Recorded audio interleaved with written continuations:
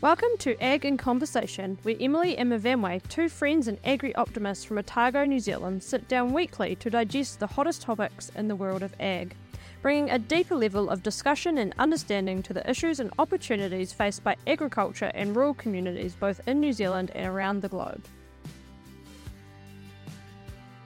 Good morning, Emily. How are you going today? How was your weekend? Yeah, good, thanks, Mavemwe. Had a great weekend, actually. Did a bit of a tiki tour around the South Island for the coast to coast. We went up the west coast and then watched the race across and then back down through the Mackenzie country last night. What an epic event the coast to coast is. So well run.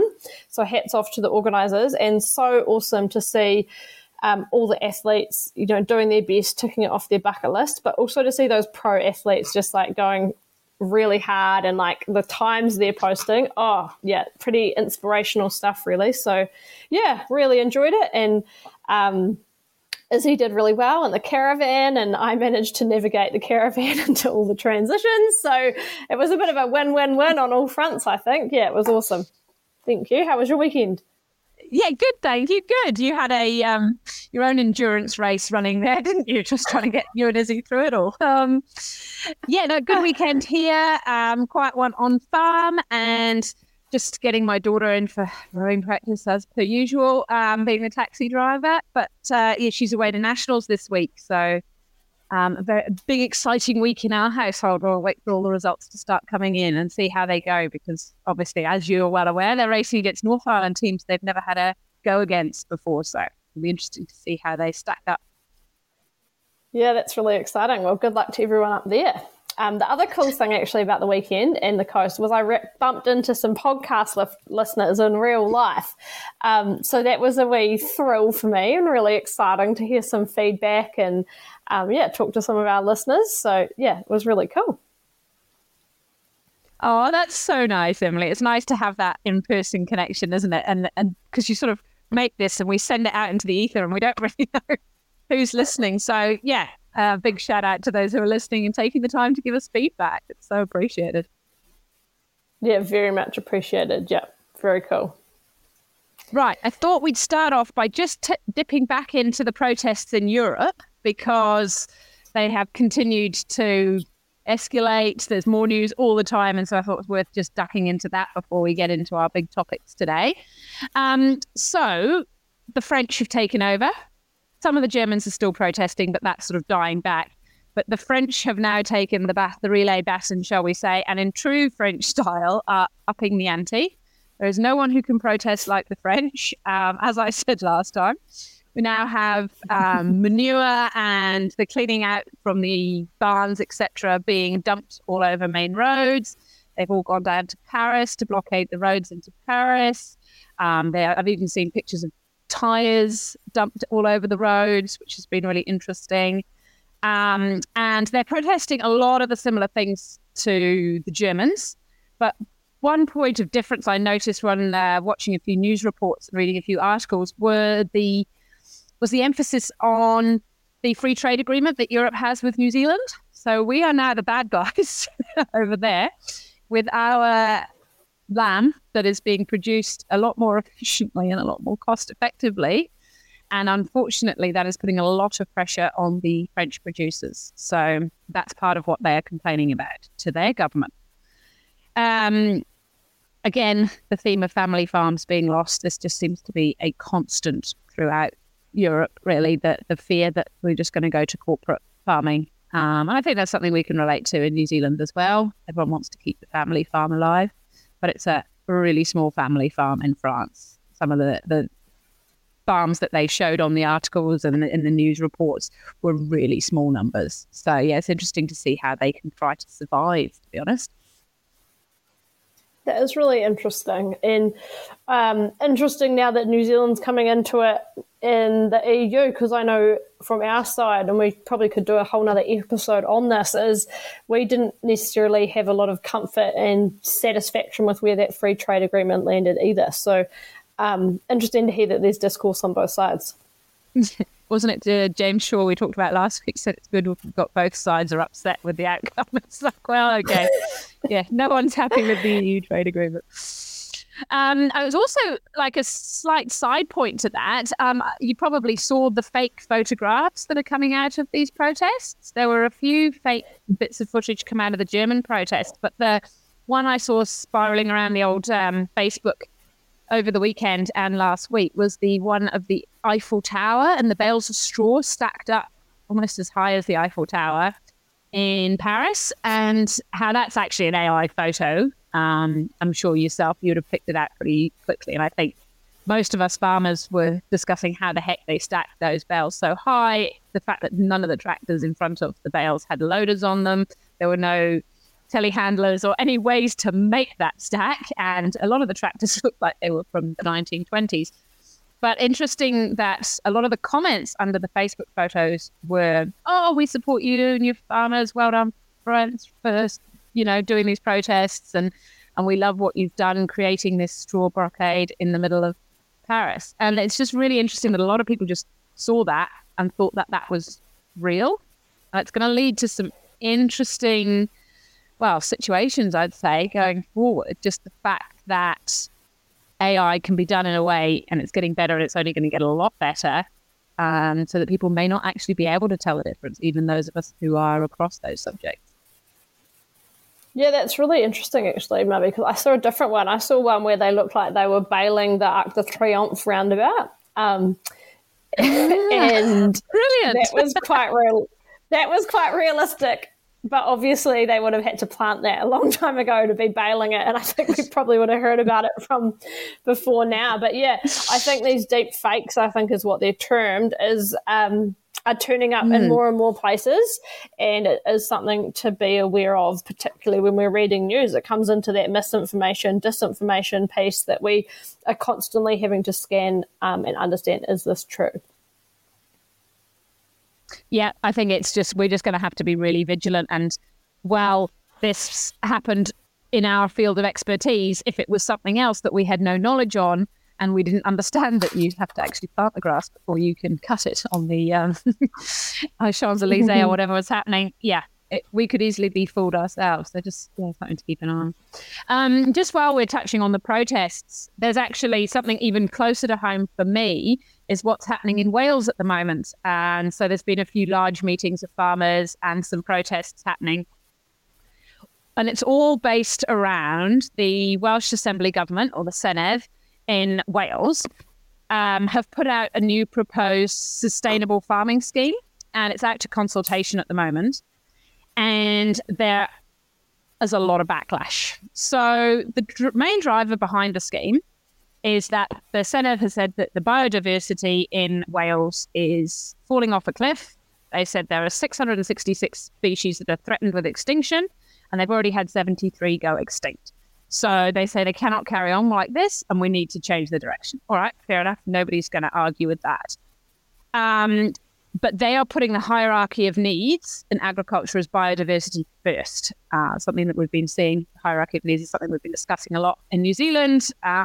What is the primary need? Is it feeding our families? Is it communities? Is it water quality? And they've put it as biodiversity. And they've come up with it now because they're having to manage the transition. They're leaving the EU, the whole Brexit situation. They've got to come up with something. So this is what they're coming up with now. How will it affect farmers? Well, the FUW, which is the Farmers Union of Wales, submission has cited other issues with the scheme because it is wholly focused on public goods and environmental outcomes, because it's failing to take into account many other issues such as the prosperity of a farm, the social impacts, the community, jobs and culture, along with the damage this will do to the Welsh language. I don't know how much you know about it, but the Welsh language is a lot more prevalent in the rural areas. It's spoken a lot more. Agriculture is the highest percentage of Welsh speakers of most industries in Wales, at over 40, close to 50% actually, I think, at least speak some Welsh. So if you start cutting jobs, everyone starts moving away, you start losing those connections. And they were really worried as well that payments were only going to go to landowners because everything's quite based around what you're doing on the land, rather than to the tenant farmers. That's another issue. And they're also worried about how this is going to affect those who have common land grazing, which is another whole other issue that we don't really have here. But, you've got blocks of land and everyone has a turn to graze it. Management, etc., is managed by the community.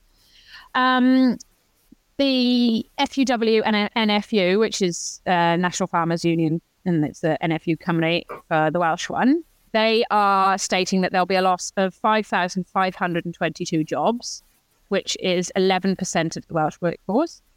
Wales has an average of 38,300 farmers employing 11,500 workers. So that's quite a lot of people losing their jobs. The average farm income in Wales is only 29,600 British pounds, which is roughly about $60,000. So it's not a huge earner anyway. And one of the biggest things that they're complaining about is the fact that 10% of their land is now going to have to be turned over to trees. We've been through this. It's not okay just to say trees. You need to count into effect what's actually on the land.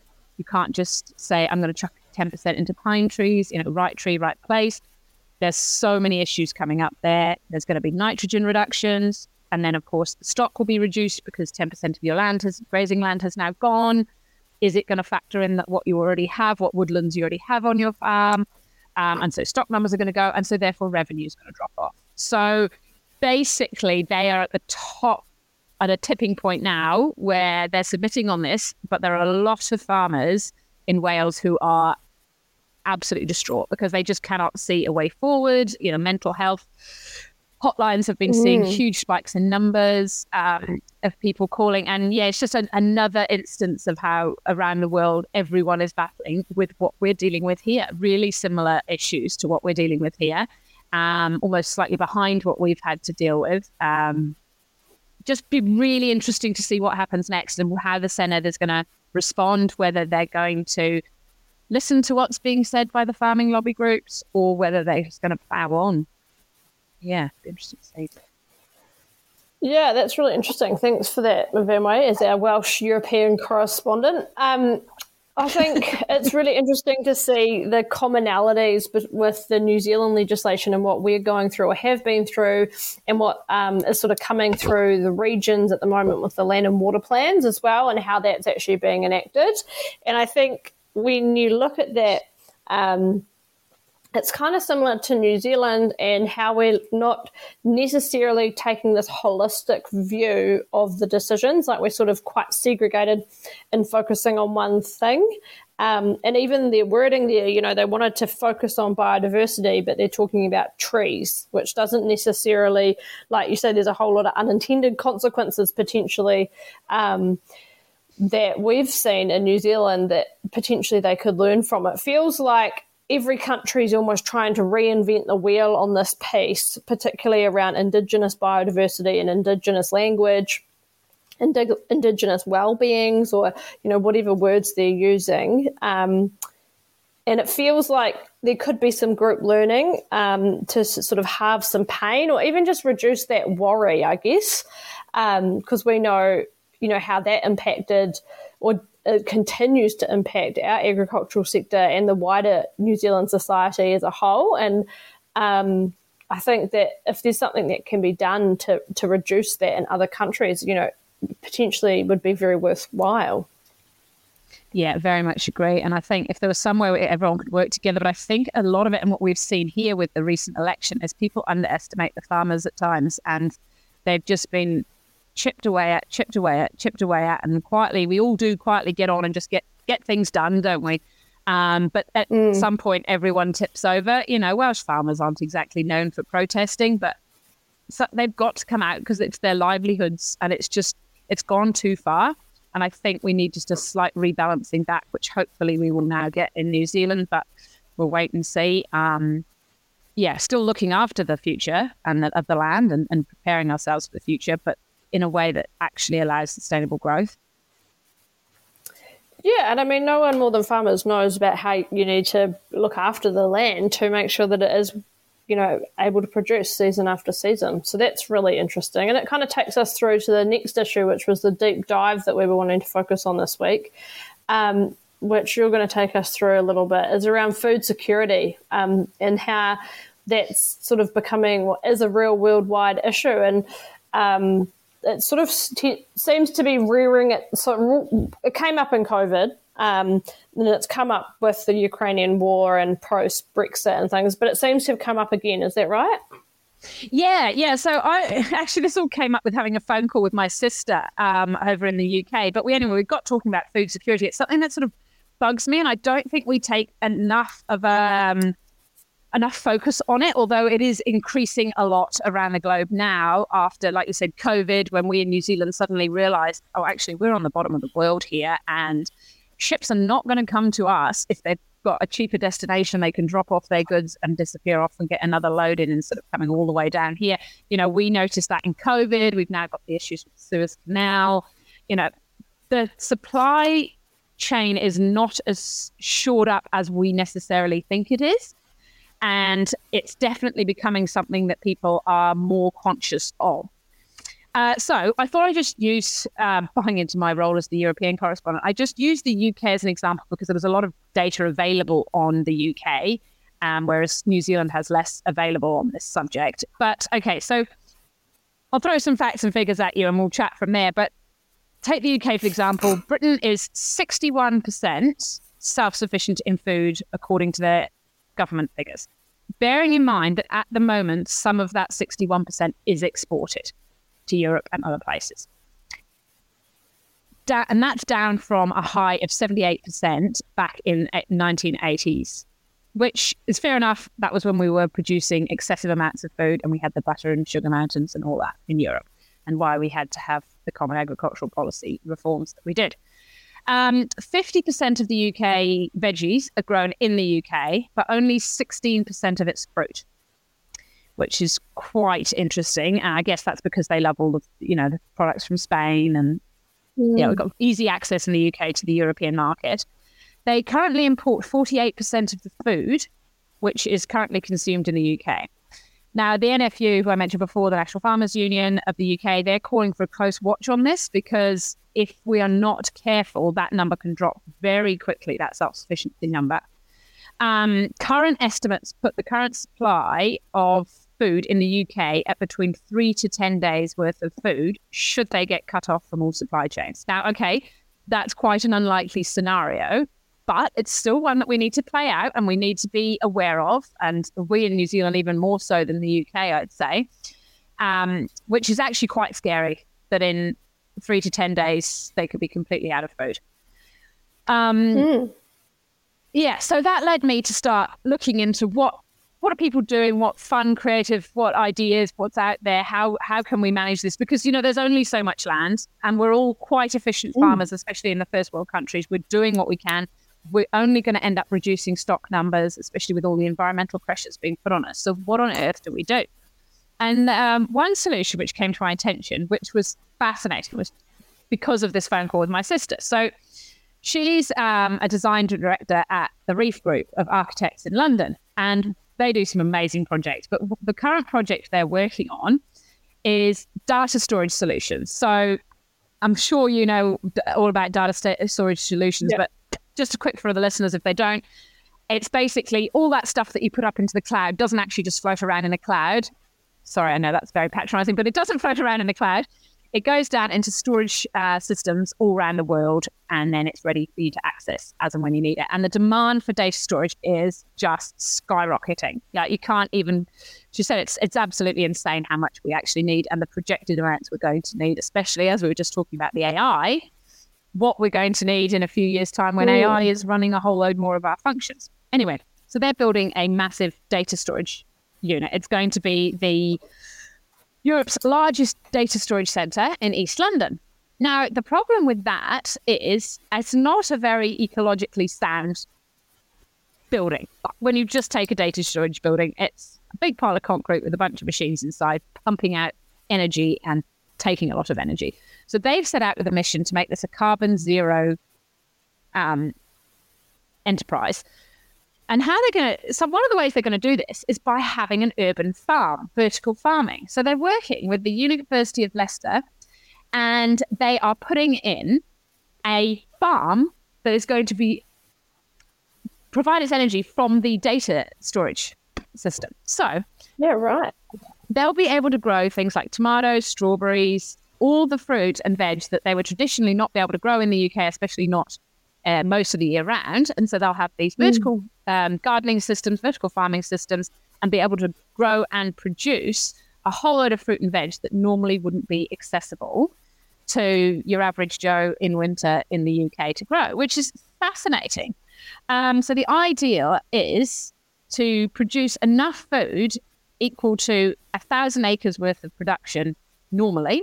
Sorry, figures are in acres, but on around 15 acres of land. So that's incredible, isn't it? Yeah. Isn't that fascinating that they'll be able to do that?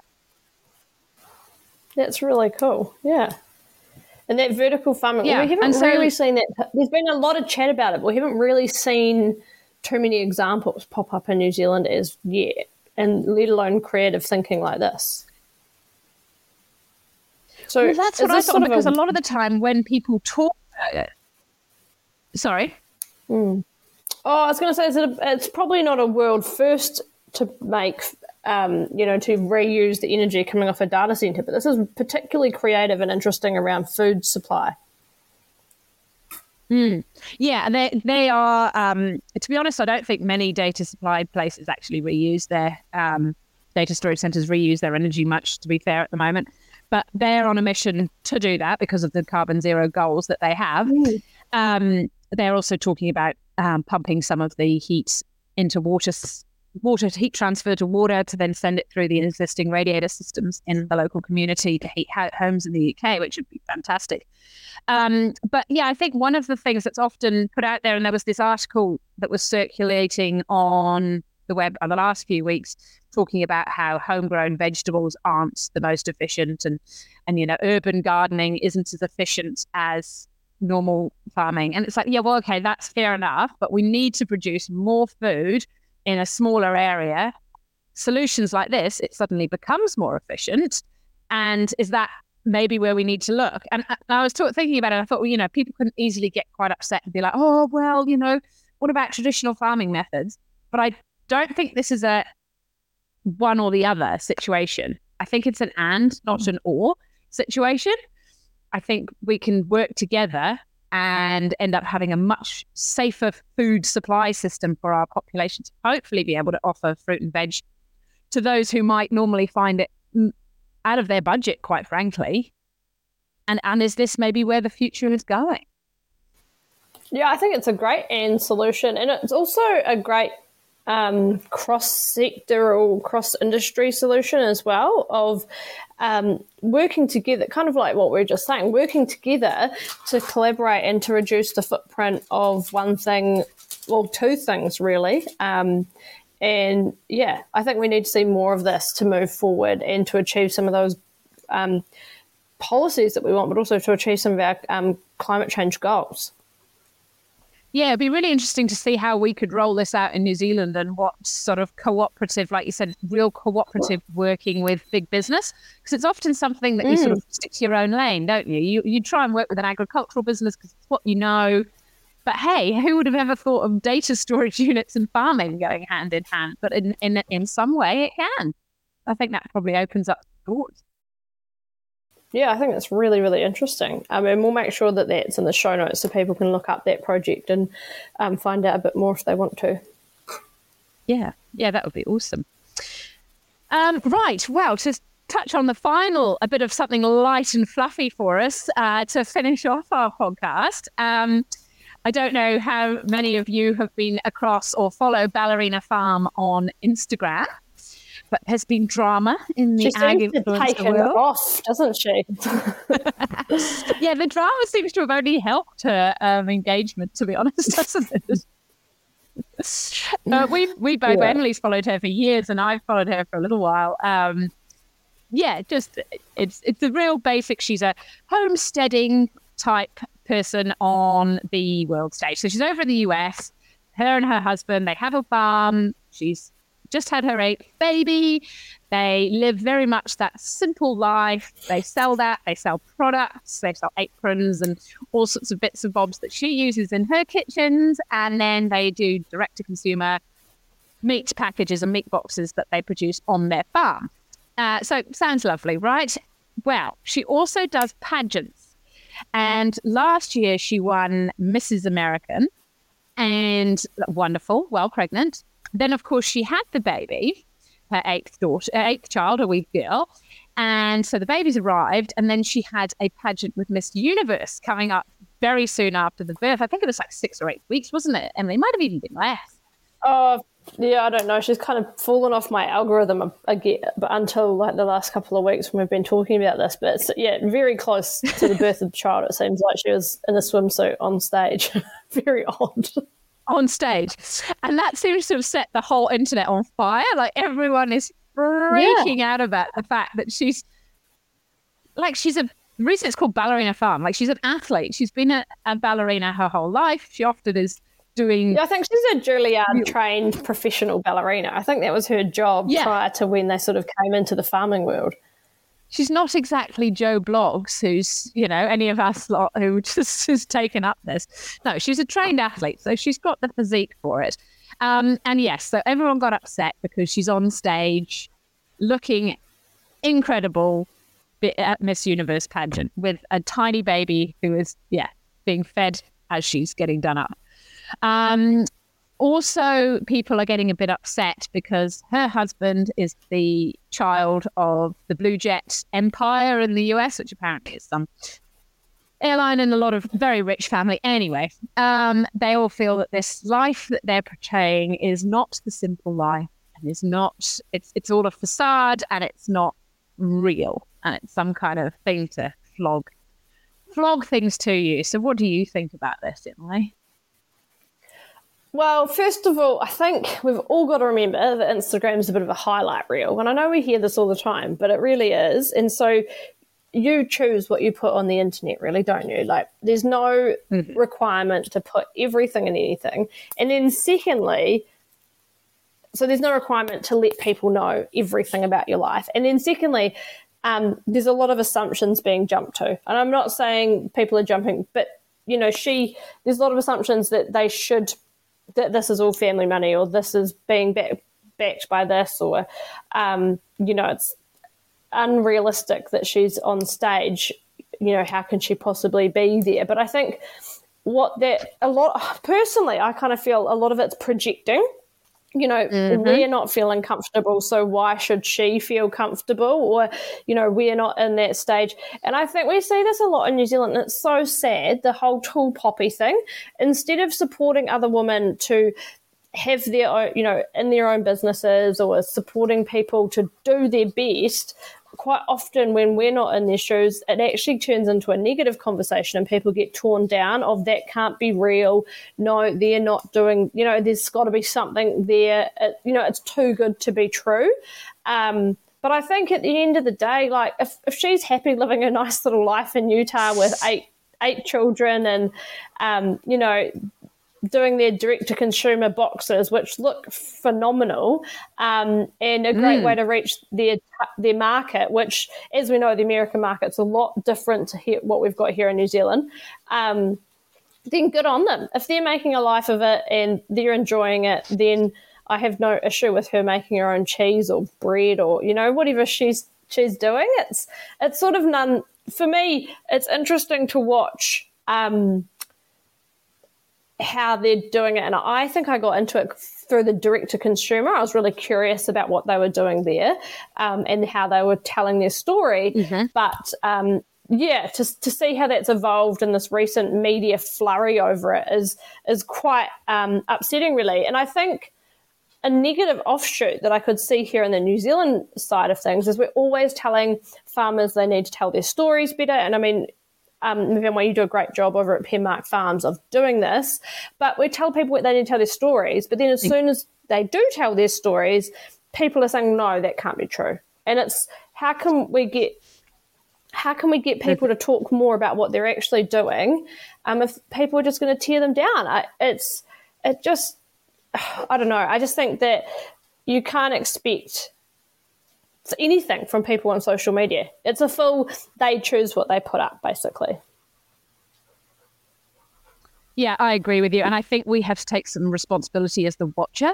So you need to understand, like, I think we're all grown adults. If we're looking at a lady with 8 children making a meal from scratch, and by scratch, I mean, she's literally doing everything apart from grinding the flour. Like, she makes everything from scratch for the posts she puts up. We need to realize that there's probably pure chaos behind her out of shot. Like, just, it isn't real life. Like, we have to take some responsibility as the watchers. Just understand she's doing her thing. There'll be good times, there'll be bad times. Most people don't put all their bad times on. She is actually really honest, and she has a number of videos and reels out there saying, I don't make everything from scratch every day. Sometimes I just whip up some dinner rolls and we all have bread and jam, you know? She is really honest about it. So I don't think that it's really, like you said, it's more a reflection of what the watcher is feeling internally. And I've heard, we both listened to a podcast that I've got you onto, and both got quite mad about their take on it because they thought it was anti-feminist for her to be having 8 children and, you know, making all the food from scratch and farming. But actually, there are plenty of people out there who live that life and they want to see that reflected back to them. There's nothing wrong with doing that. That's just a life choice. And, you know, Pip Cameron has done an amazing job here in New Zealand with her What's for Smoko, because she said, and same she's with often Jazz said, Madison as well. Yeah, Jazz, yeah.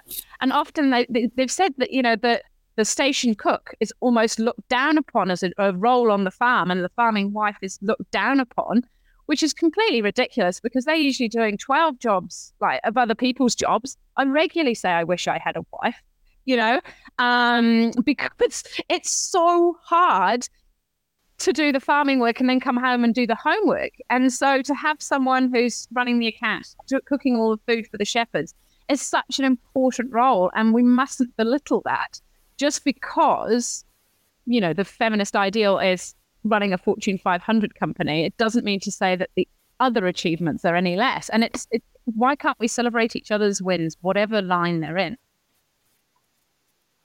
Yeah, I just found it cross because it was projecting someone else's vision of success onto someone else. And I think we've just got to be careful that we keep our heads in our own lane and, like, you know, worry about yourself and not worry about, you know, just because this woman over here is doing this thing doesn't mean I can't do this thing. And it just seemed like it was almost a go at this woman for choosing what she wanted to choose. But on that same realm around the feminist side, I've seen a lot of these other sort of reels coming in social media around why millennials are going back to homesteading, you know, why we're going back to preserving, and why sourdough was such a fad, but I think it's sort of stuck. You know, why we're going back to everyone having a veggie garden, and, you know, you're seeing people more and more milking a house cow. And I think one top reason I've seen this, you know, it's people saying why are all these millennials getting grandma and granddad hobbies, is that back to simplicity in this crazy world, you know, how they're kind of making sense of things, they're using their hands, it's away from the screen time. And then the other side of it I've seen is around the cost of living at the moment, is it's a needs must to make ends meet, that they're having to pick up some of those things that happened, you know, when there just wasn't the availability of produce, and we're just having to go back to some of those older, what was previously done. And I guess even to round off the episode, link back to your food security. People are wanting, post-COVID, Exactly. people are wanting to take a bit more control and make sure they can provide for their families. And I think we've got to make sure, you know, that we look at things holistically, and there's something to learn from everyone. And I just don't think that this woman's out there to have a political stance, as some people are suggesting, or she's out there to say that you can't be a businesswoman, or you can't do this, or you can't do that. You know, she's a businesswoman in her own right with the farming enterprise that they're growing. But I just think sometimes we need to stick to our knitting, keep our heads in our own lane, and just not get too bothered about what other people on the internet are doing.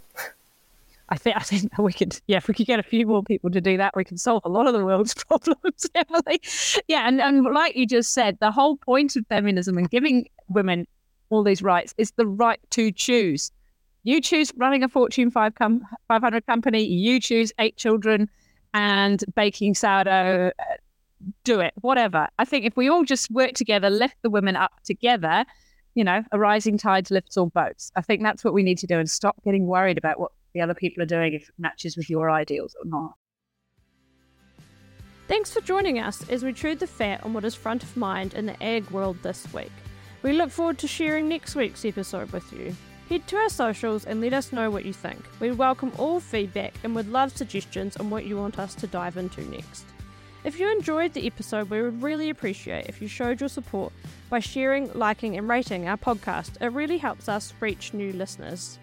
Thanks for joining us, and we'll see you next week.